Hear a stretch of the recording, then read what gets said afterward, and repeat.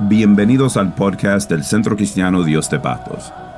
Hoy, nuestro pastor Walter Arias nos trae un mensaje titulado Pobreza, Amor y Riquezas. Nuestra salvación no depende de celebrar una Navidad en un diciembre, pero sí depende de permitir que la Navidad acontezca en nuestro corazón. Escuchemos el mensaje y Dios le bendiga. Acompañen una oración en este momento. Le agradezco allí también a los que están allí en sus lugares, en Chicago, en Venezuela, allí en Colombia, en México, a todos. Es delante de ti, oh Dios Padre, Señor, en el poderoso nombre de Jesús, que nos presentamos dándote gracias por la oportunidad de venir hasta este lugar y de saber que tú estás aquí con nosotros. Bien dice tu palabra que donde hay dos o más reunidos en tu nombre estás tú. Y la oportunidad que nos das de recibir tu palabra en este momento también, clamando, Rey, que sean nuestros corazones, los que estamos aquí, los que están en otro lugar, receptivos para recibir la palabra como conviene. A mí me des el denuedo por tu espíritu para hablarla de una manera efectiva, Señor, una palabra agraciada. En el nombre de Jesús oramos. Y la iglesia del Señor dice, amén. Muy bien, amén. Nuestro Señor Jesús, una noche hablando con un hombre que a escondidas vino a buscarle, conocido por la palabra y conocido en la palabra y conocido por nosotros, porque de él hemos hablado, un tal Nicodemo, se acercó a él para hacerle preguntas con respecto al reino de los cielos. Y Jesús le dijo unas palabras muy claves. Le dijo, es necesario nacer del agua y del espíritu para heredar el reino de los cielos. Y él quedó impactado porque le estaba hablando de nacer de nuevo. Y no entendía que lo que le estaba diciendo era de una experiencia espiritual. Escuche bien, nacer del agua y del espíritu, o nacer de nuevo, como algunos lo tenemos entendido, el nacer de nuevo, el convertirme, quiere decir una experiencia espiritual. Es algo inconfundible, es algo que queda registrado en tu corazón, es en un momento de tu vida, usted entiende cuando usted tuvo esa experiencia con Dios espiritual. Y como estamos en una temporada, entramos ahorita a diciembre, por la misericordia de Dios comienza este diciembre, algo tan esperado siempre. Nuestra salvación, quiero hacer énfasis en que nuestra salvación no depende de celebrar la Navidad.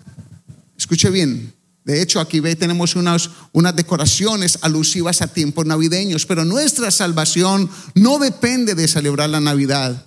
Porque al fin y al cabo, pues la Navidad o el nacimiento, la palabra Navidad viene de la palabra natividad, que quiere decir nacimiento.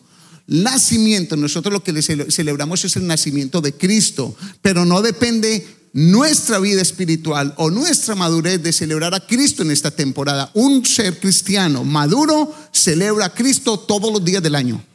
¿Están conmigo?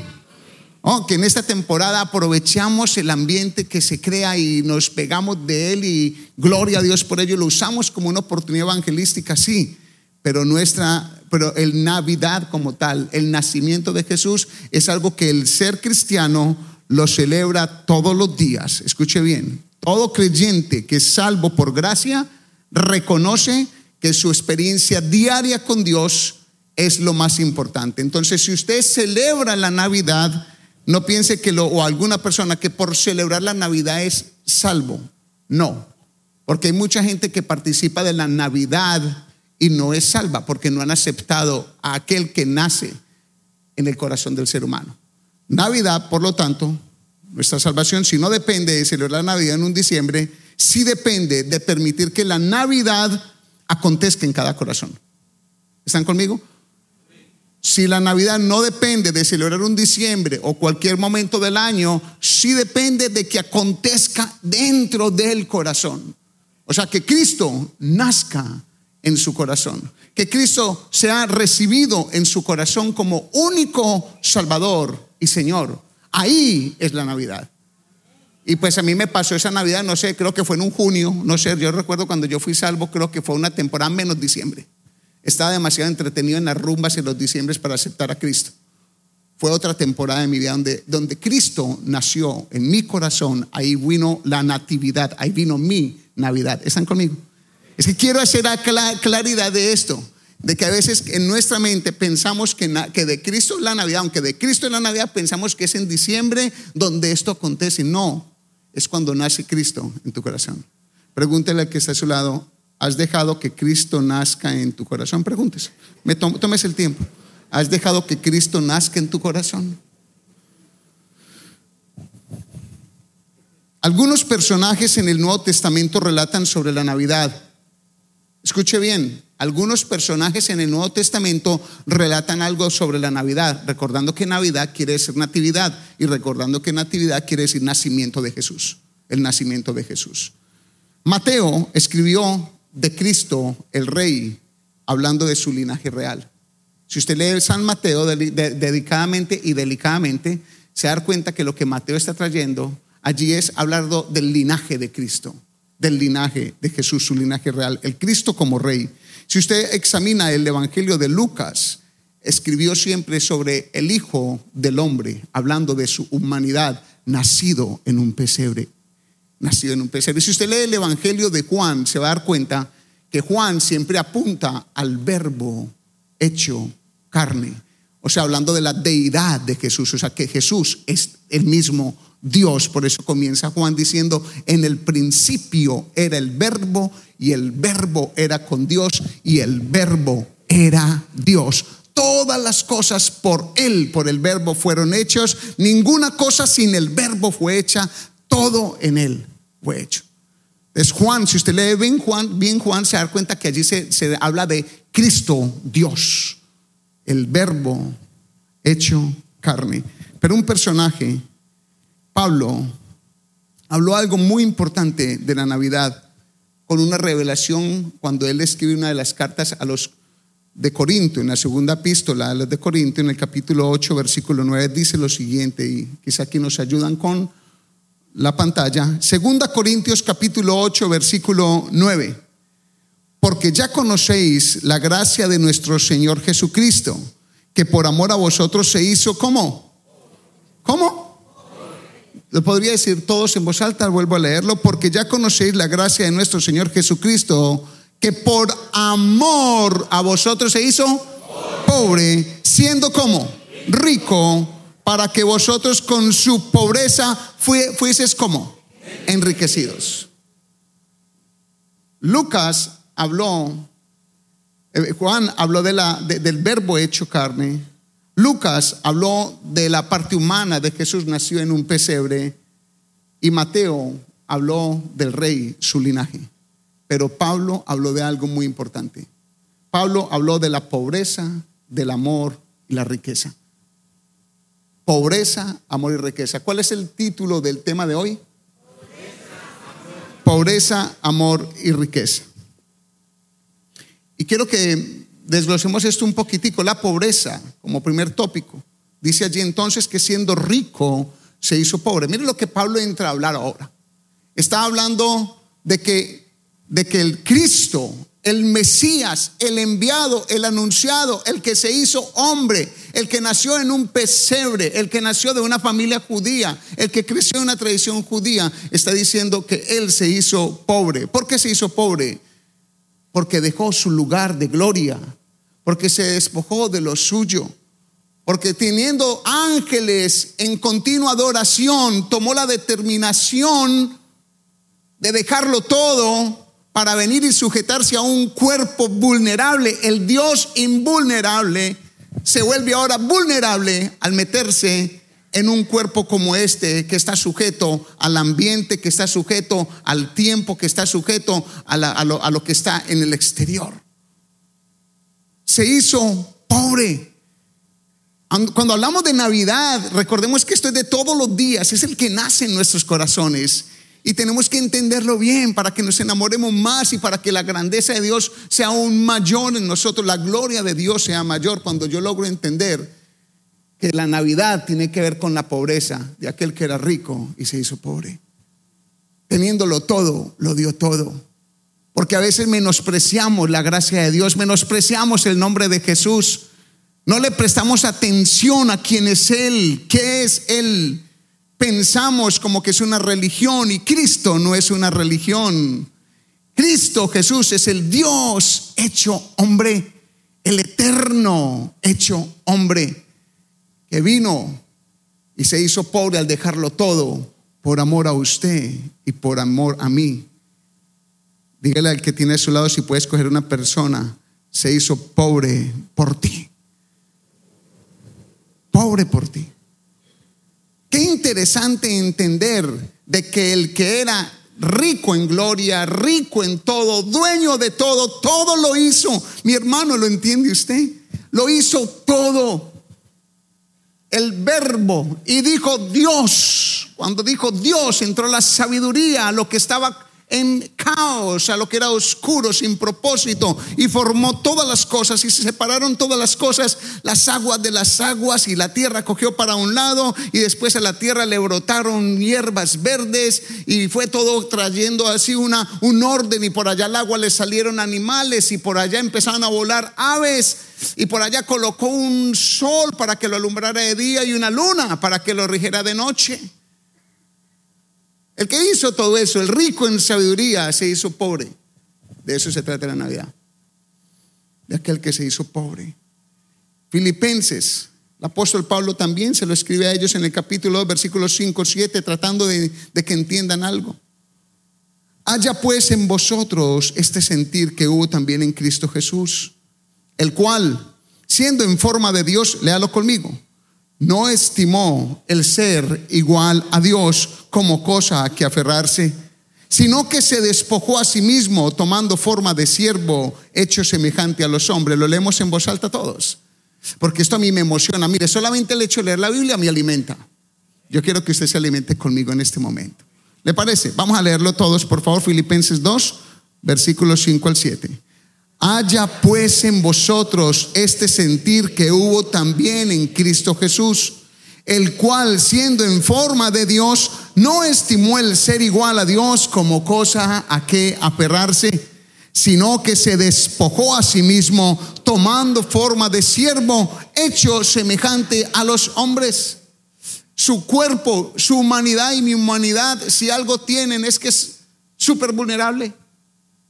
Nos da gripa, nos dan dolores, nos afecta la parte almática, estamos sujetos al ambiente. Si vamos a un lugar frío hay que llevar chaqueta, si vamos a un lugar caliente hay que llevar pantaloneta. Por todo lado estamos sujetos a lo que nos dicen, sujetos a lo que nos pasan, sujetos a todo. Él se hizo pobre por usted y por mí. Se despojó de toda la gloria, se hizo pobre. Pudiendo nacer en un palacio real, escogió un pesebre porque no había ni lugar para él en el pequeño hotel de la ciudad donde llegaron. Ahí hay un establo, quizá le puede servir, y allá en ese establo, en un pesebre, el rico en gloria se hizo pobre. ¿Pero por qué se hizo pobre? Porque ya entendemos que se hizo pobre. El mismo Dios del cielo se hizo pobre, el creador de todo se hizo pobre. ¿Por qué? Y esto es muy importante que usted y yo lo entendamos. Por amor. ¿Por qué se hizo pobre? ¿Lo pudiese decir una vez más? ¿Por qué se hizo pobre?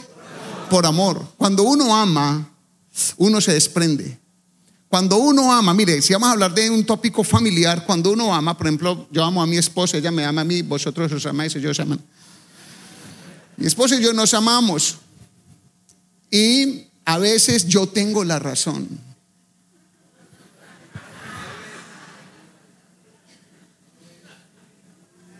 Y cuando tengo la razón, mi amor me lleva a ella, cuando no entiende algo, me lleva a amarla de una manera donde yo le digo, te amo, o sea, y le cedo mi derecho. El amor te lleva a ceder derechos. El amor te lleva a hacer, dice, está bien, tiene razón. Pero eso lo hace ella porque me ama mucho. Lo hace ella ¿cuántas veces conmigo? Seguramente un montón. Porque ella me ama. El amor no busca lo suyo propio. El amor no se envanece. El amor no se jacta. El amor entrega. El amor perdona. El amor, cuando alguien se equivoca, aunque usted confronta, su amor envuelve esa situación y usted decide seguir amando a pesar de. Eso es amor. El amor es una entrega. El amor es una decisión, es una determinación. ¿Por qué el Rey de Reyes, Señor de Señores, el Verbo hecho carne, se desprendió de toda su gloria, como lo dice el apóstol Pablo de Filipo, ¿Por qué? Por amor. Y para nosotros poderlo entender, lo podemos entender en nuestra cuestión de padres también cuando tenemos nuestros hijos. Por amor, ¿cuánto les damos? Por amor, un niño que le hace mala cara a uno y que uno sabe que lo que se merece es un juetazo, mano, y por la hebilla. Editen eso, por favor. Pero uno toma la decisión, llega en un momento y le da un beso en la frente, aunque uno esté llorando en el corazón. ¿Es así o no, padres? Así es. Y por amor un hijo, si el hijo está lleno de amor, también perdona un padre, también perdona un hermano, también perdona, también, porque el papá puede estar equivocado y la mamá puede estar equivocado, lo que sea, pero su amor lo tiene que llevar a comprender de que puede dar algo que quizá ellos en ese momento no se merecen. Cuando Cristo murió en la cruz y se hizo pobre, lo hizo por amor a usted y por amor a mí. Todo. ¿Qué tenía que venir a hacer a esta tierra? Si todo es de Él, si todo lo formó, si tiene todos los ángeles para que le adoren día y noche. Dice: todo lo que respire alabe a Jehová. ¿Usted cree que la gloria no le pertenece? Ya le pertenece. Pero se despoja de todo eso solamente por una palabra: amor. Su humillación fue por nuestro bien. Dejó el cielo para que nosotros lo ganáramos. Tremendo. Dejó su lugar de gloria para que nosotros experimentáramos su gloria. Nació en un establo, en un pesebre, para que nosotros pudiésemos nacer en el Espíritu. Hermano, esto es demasiado. Algunos de ustedes han nacido en cuna de ricos y eso no les ha servido para nada. Pero cuando nacemos en el Espíritu, bien sabemos los que estamos aquí, que nos sirve para todo. Aunque no haya dinero, cuando nacemos en el Espíritu, nos sirve para todo. Aunque haya problemas, hemos nacido en el Espíritu, nos sirve para todos, porque es por eso que podemos soportar, aguantar y seguir. Murió para que nosotros pudiésemos vivir. Ese es el Cristo de la Navidad. Si usted va a celebrar este fin de año, todo este año, Navidad, entienda qué es lo que está celebrando y a quién está celebrando. Que nazca Cristo en su corazón. Celebre al Cristo que debe celebrar todos los días, que por amor se entregó por usted y por mí. Amén. Escuche esto: se volvió maldito para que usted y yo fuéramos benditos. Usted sabe que la Escritura dice: maldito todo aquel que muere en un madero. Una persona que era llevada a la cruz era considerada maldito, y siendo él justo, murió por todos los injustos, por nosotros. Y allí en la cruz llevó el pecado suyo y todas sus inmundicias y todo lo que tiene entre su corazón dañado y perverso, lo que usted conoce y lo que yo conozco del mío. Todo eso lo llevó en la cruz del Calvario. Dígame si eso no es amor, porque el precio de esa cruz, en esa cruz debías estar tú, debía estar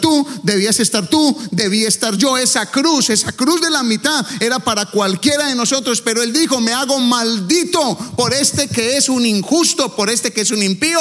Yo voy a tomar su maldición, la voy a llevar a la cruz porque lo amo. Si no sabe qué es amor, entienda lo que Cristo hizo por usted en la cruz. Eso sí es amor del bueno y del puro, porque nuestro amor es muy condicional. Nuestro amor tiene condiciones. Muchas veces amamos porque nos aman. Damos porque nos han dado. Queremos porque nos quieren. Abrazamos porque nos sonríen. Muchas veces nosotros sujetamos todas estas cosas a nuestra propia voluntad. Él se despojó de todo por amor. Romanos 5:8 dice: mas Dios muestra su amor para con nosotros, en que siendo aún pecadores, ¿qué pasó? ¿Usted está conmigo hoy o el emocionado soy yo apenas? 1, 2, 3. Mas Dios muestra su amor para con nosotros, en que siendo aún pecadores, Cristo murió por nosotros. Si usted no ha entendido lo del plan de salvación, qué bueno que esta sea la oportunidad de que Cristo nazca en su corazón, porque lo has escuchado por religión, quizá lo has escuchado por tradición, pero nunca ha habido una experiencia espiritual. Hoy es la oportunidad. Deja que la gloria de Dios se meta dentro de ti hoy. Si tan solo logras abrir tu corazón y decirle: Señor, yo soy un pecador, yo soy uno maldito, yo soy un inicuo, yo soy un perverso, mis pensamientos, mis cosas por dentro son dañinas. Quiero hacer lo bueno, termino haciendo lo malo, pero necesito hoy algo o alguien más grande que yo. Entra tú, que eres el más grande de todos. Y si le abres esa oportunidad, si te das esa oportunidad, porque ni la oportunidad se la estás dando a Él. Si te das la oportunidad, Él va a entrar a tu corazón y te va a llenar de su espíritu y vas a poder experimentar lo que se llama Navidad. Bendito sea Dios. En primera de Pedro, el apóstol Pablo en su primera carta universal, en el capítulo 3 y versículo 18, léalo conmigo en voz alta si su ser se lo permite. Porque también Cristo padeció una sola vez por los pecadores, el justo por los injustos, para llevarnos a Dios, siendo a la verdad muerto en la carne, pero vivificado en el espíritu. El justo por los injustos. Dígame si eso no es amor. Puro amor. Se hizo pobre por amor.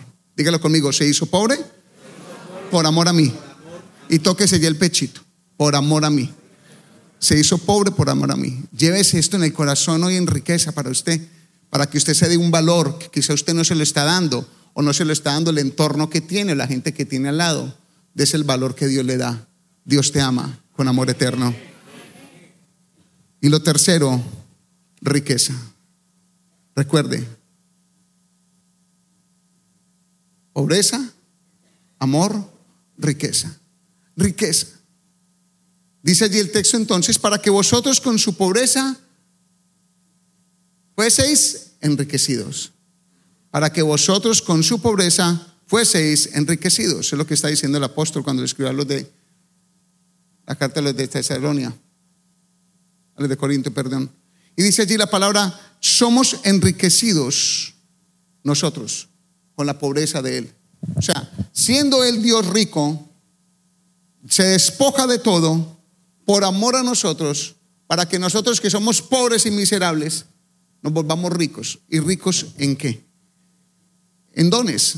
Don es un regalo. Y yo quiero que miremos el don de la salvación en Efesios capítulo 2, versículo 8 al 9. Efesios 2, 8 al 9 dice lo siguiente: porque por gracia sois salvos por medio de la fe, y esto no de vosotros, pues es don de Dios, no por obras, para que nadie se gloríe. Lo leemos una vez más todos, por favor. Vamos, ayúdame.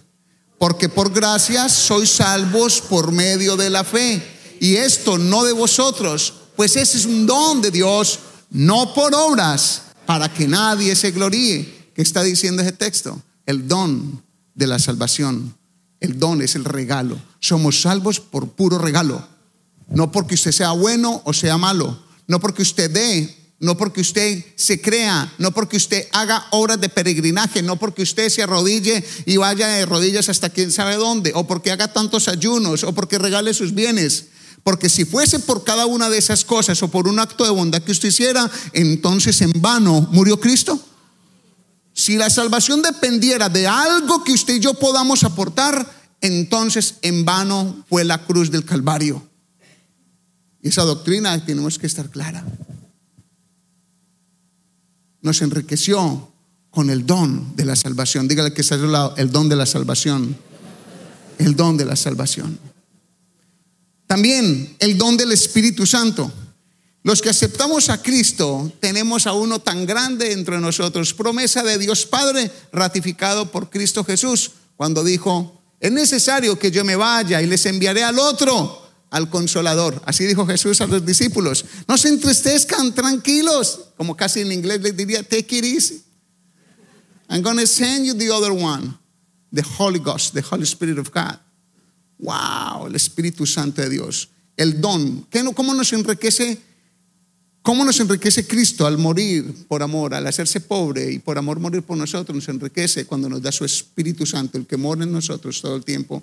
Y como le dice la palabra de Dios allí en Romanos 5:5: y la esperanza no avergüenza, porque el amor de Dios ha sido derramado en nuestros corazones por el Espíritu Santo que nos fue dado.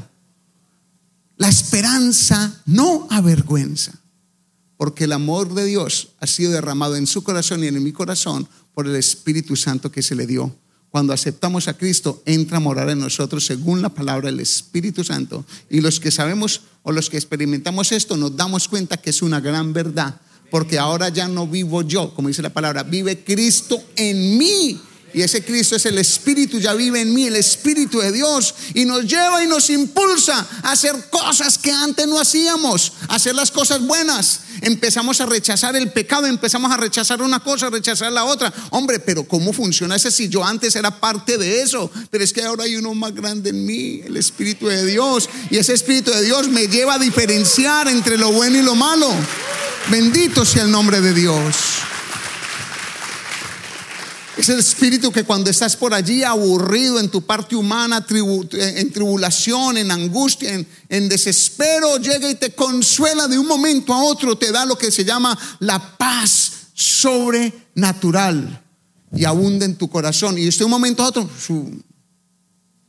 ahí no necesito ningún tipo de droga, ni ningún tipo de alucinógeno, no necesito nada, no necesito terapia de 3 horas de un psicólogo, no necesito nada, es la gracia de Dios. Llega y ¡fum! Y dice que te da nuevas fuerzas como las del búfalo. Usted está agotado, usted no quiere más ministerio, usted va a renunciar al ministerio. Qué pereza ser ujier, uno ahí entregando un boletín, que gloria a Dios, estoy cansado. Qué consolidador, que hay que llamar, que visitar, que esto, que... Y un momento a otro, usted cuando está cansado en su parte humana, porque lo está haciendo desde una perspectiva muy humana seguramente, llega a él y le da una paz. Y usted llega y llama: pastor, ¿a quién hay que visitar? ¿Y para dónde hay que coger? ¿Y cuántos boletines tengo que entregar? ¿Por qué? Porque una nueva fuerza. Es porque el Espíritu Santo usted lo vivifica. Ese don del Espíritu Santo es el regalo de Dios para nosotros. No le haga al hermano que usted lo iba a hacer, hermano. Dele. Bendito sea Dios. Frenaste en seco y escuché el chillido allí. Me dolió a mí. El don de la justicia. Si no sabe qué más ha recibido por amor, la riqueza que ha recibido, le digo y se lo recuerdo: el regalo de la salvación es uno de ellos, el don del Espíritu es otro de ellos, el don de justicia. Romanos capítulo 5, versículo 17 al 18 dice: pues si por la transgresión de uno solo reinó la muerte, mucho más reinará en vida por uno solo, Jesucristo, los que reciben la abundancia de la gracia y del don de la justicia. El don de la justicia.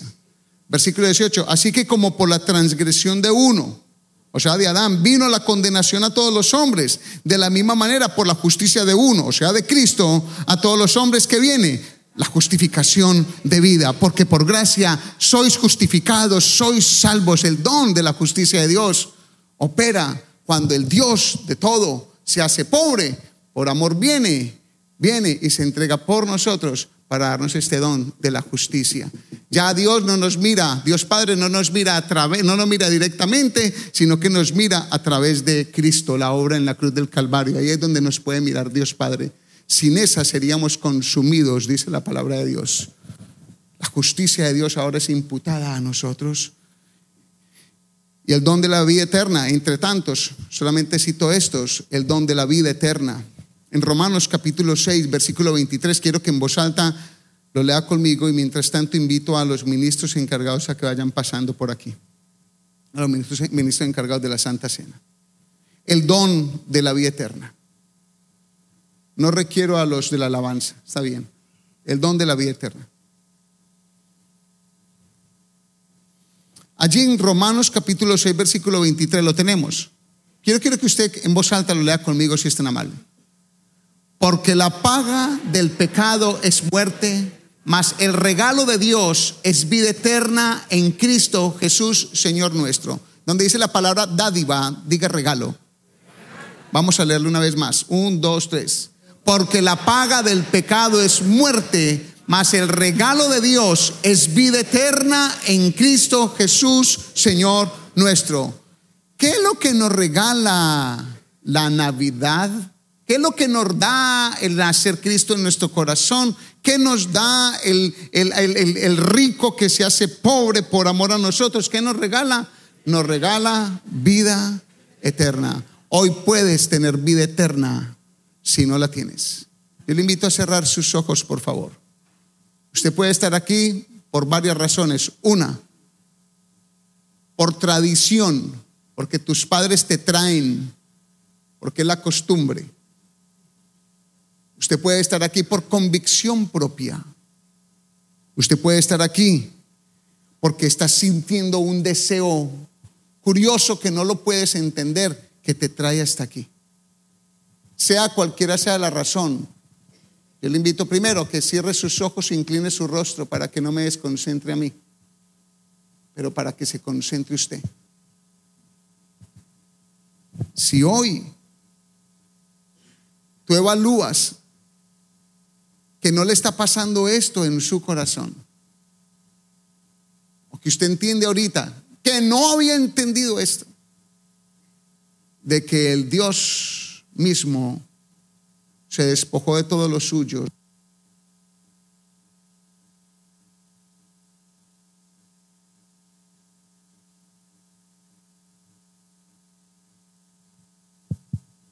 en medio de todos nosotros, por su gracia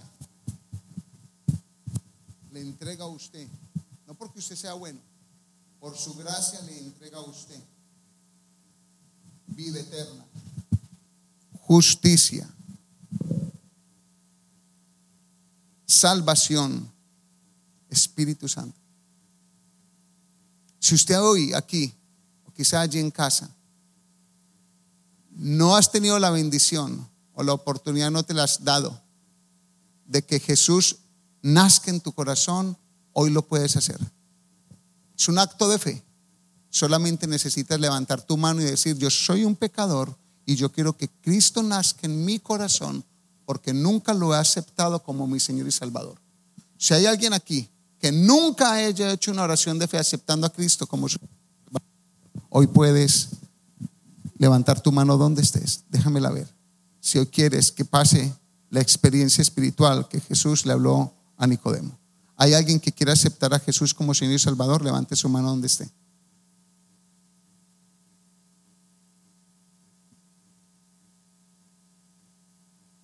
Muy bien. Allí con sus ojos cerrados, me dice tu respuesta de no levantar la mano que entiendes la salvación por lo menos. Lo otro pudiese ser que simplemente eres rebelde y no quieres. Pero asumo de que ya lo conoces. Si ya lo conoces, yo te invito a que medites en lo siguiente. Reconoces tu riqueza. Y si reconoces tu riqueza de salvación eterna, del don del Espíritu Santo dentro de tu corazón, día y noche como consejero, como consolador, como aquel que dirige, si entiendes la justicia, ya todo fue pagado por ti en la cruz, tus pecados, si entiendes esa vida eterna, te hago una pregunta: ¿por qué vivir entonces en esta tierra como que estuvieras condenado o condenada? Deja que el Espíritu Santo guíe tu vida. Deleítate entonces a sí mismo en Jehová y Él concederá las peticiones de tu corazón. No permitas que el tiempo de diciembre sea solamente una oportunidad para alegrarte en Cristo, para vivir 11 meses como si no tuviese la gracia. Alégrate en la salvación que es en Cristo todos los días de tu vida, porque Él ha nacido en tu corazón. Póngase en pie, iglesia.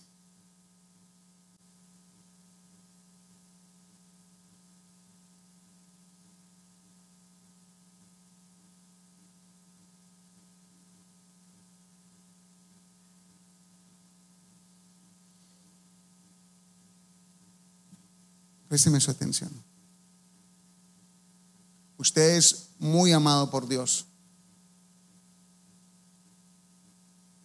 Si tan solo se llena de esa verdad, su paso por esta tierra va a ser de gran bendición. Usted merecía, como yo, merecemos la muerte, que quiere decir separación eterna de Dios. Pero es por su gracia y por su amor que tenemos la vida y la vida eterna. Tanto por qué vivir bien en esta tierra, tanto por qué disfrutar mi familia, tanto por qué disfrutar mi empresa, tanto por qué disfrutar el día, tanto por qué ser de bendición a todos los que me conocen. Eso se llama convicción de salvación.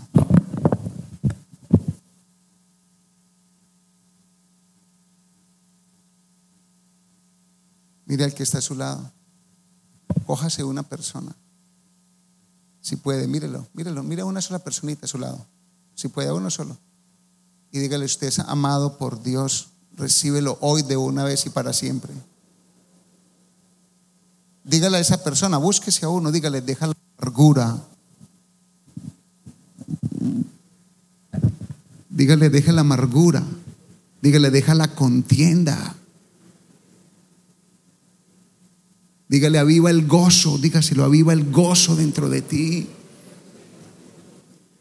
Dígale: sé de bendición a otro. La llama de Cristo está dentro de ti. Dígale al que está a su lado: tú eres luz en este mundo.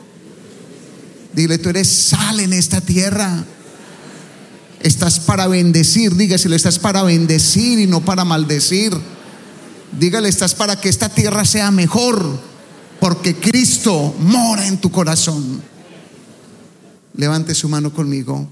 Buen Dios, en esta mañana te damos gracias por la salvación tan grande que es en Cristo Jesús. Señor Jesús, gracias por haber nacido en mi corazón el día que te dije que era un pecador y que necesitaba tu perdón y que inscribieras mi nombre en el libro de la vida del Cordero. Espíritu Santo, gracias por morar en mí y ser mi consolador y el que me guía cada día. Gracias por el gozo que me das, por el amor, la paz, la paciencia, la fe, la benignidad, la bondad, la mansedumbre y el dominio propio. Te amo, Dios, en el nombre de Jesús. Amén. Le podemos dar un aplauso al Señor. De Cristo es la Navidad. El mundo te ofrece engaño. No dejes a Jesucristo por fiesta de fin de año. Amén. Gracias por escuchar a nuestro podcast. Les invitamos que nos busquen en estas redes sociales como Facebook, YouTube e Instagram, bajo el nombre Dios de Pactos Florida. Y de parte de los pastores Walter y Maribel Arias, esperamos que este mensaje le edifique. Que tengas un lindo día y Dios le bendiga.